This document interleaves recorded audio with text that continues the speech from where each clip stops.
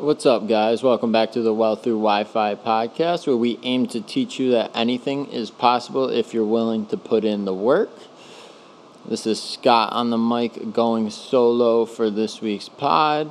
Zach's kind of getting ready to head out west and has been, busy the last few weeks, so I figured this would be a great time for me to hop on and do another solo pod. We've had a lot going on lately, a lot to share. We had two great guests. If you didn't get to listen to those episodes yet, I highly recommend going back and listen. We had Justin and Alini on talking about their wedding business and how they've been able to scale that business and create something new.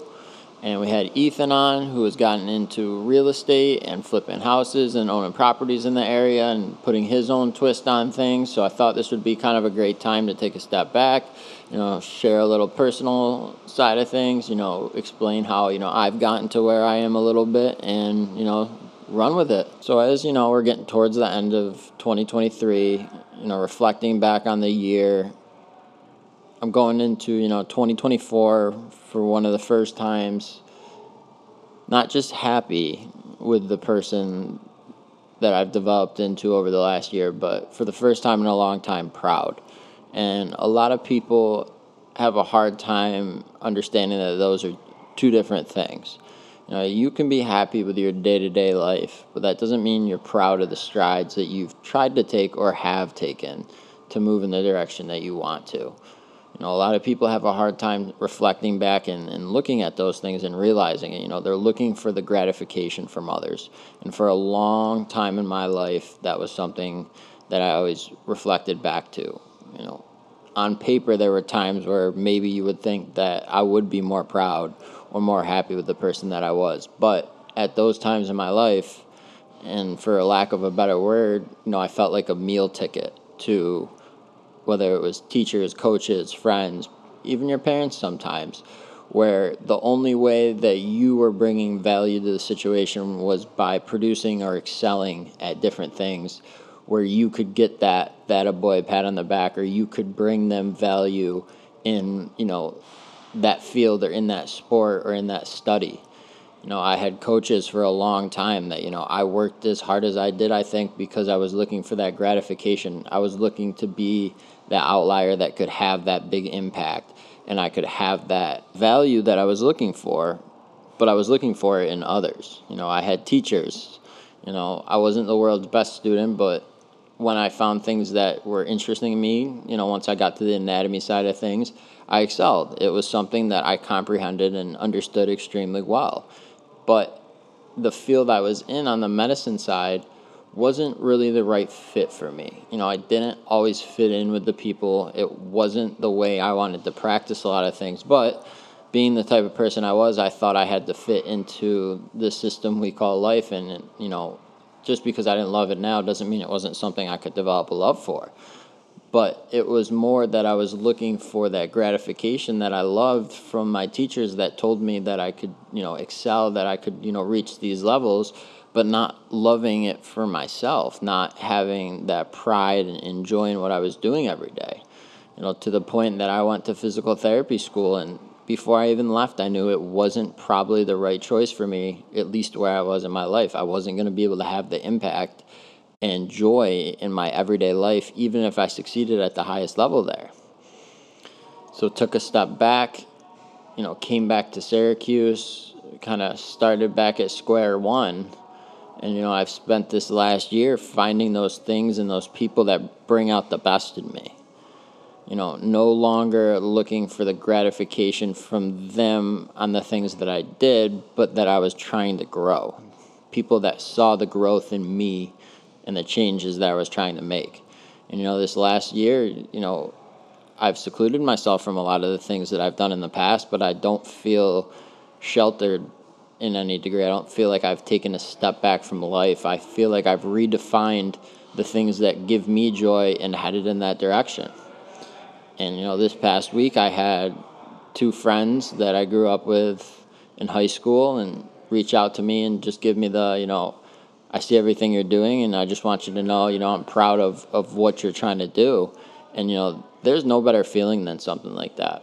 It's great and we always say it's funny how you get more support from the people that you don't know. But when you get support from someone that you haven't heard from in years that says, I see the changes you're trying to make, maybe you can take that and run with it. You can realize that maybe you inspired them to make some changes.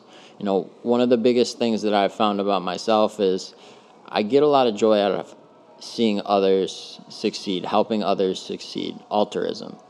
It's something that I'm not saying I'm the most selfless person in the world, because that's not true. So I have now found a niche with the personal training side of things, doing something that I truly enjoy every day, helping others. As I build towards my overall goal, which hasn't changed. When I went to physical therapy school, my original plan was to help break the system, break the wheel. I want to open my own rehab, workout gym facility, whatever you want to call it, that it's a preventative rehab. There's a lot of people out here that have, sports career-ending injuries, or even, injuries, personal injuries that affect them for the rest of their lives. They're predisposed to these injuries. And, these big companies, insurance companies, even the pharma companies, don't want to see, this preventative rehab come into place. But all the technology is there. We know how to prevent a lot of these injuries. And it's with, a lot of the simple things that you see people doing in the weight room. It's working before the injury occurs to prevent it from happening. And it's not something that's out of this realm. So, as I build towards that goal, and I network and I build the relationships that I'm building now, I'm headed in that direction. And it brings me a lot of joy to hear from people that, I haven't heard from in years saying, look, we see what you're doing. Because it's not maybe that they're going to take everything I'm talking about and working on now and run with it, but they might run with a new part of their life because they see that it's possible. A lot of people think that, once you commit to something, once you start a career path, you just have to see it through. And I'm not saying quit everything you're doing. I'm not saying throw in the towel, because I don't believe that, you should finish things that you started. But sometimes we need to pivot in life. Sometimes we need to make changes. Sometimes we get stagnant and we're unhappy and we're unwilling to make those changes because we don't want to venture back out into the world of risk.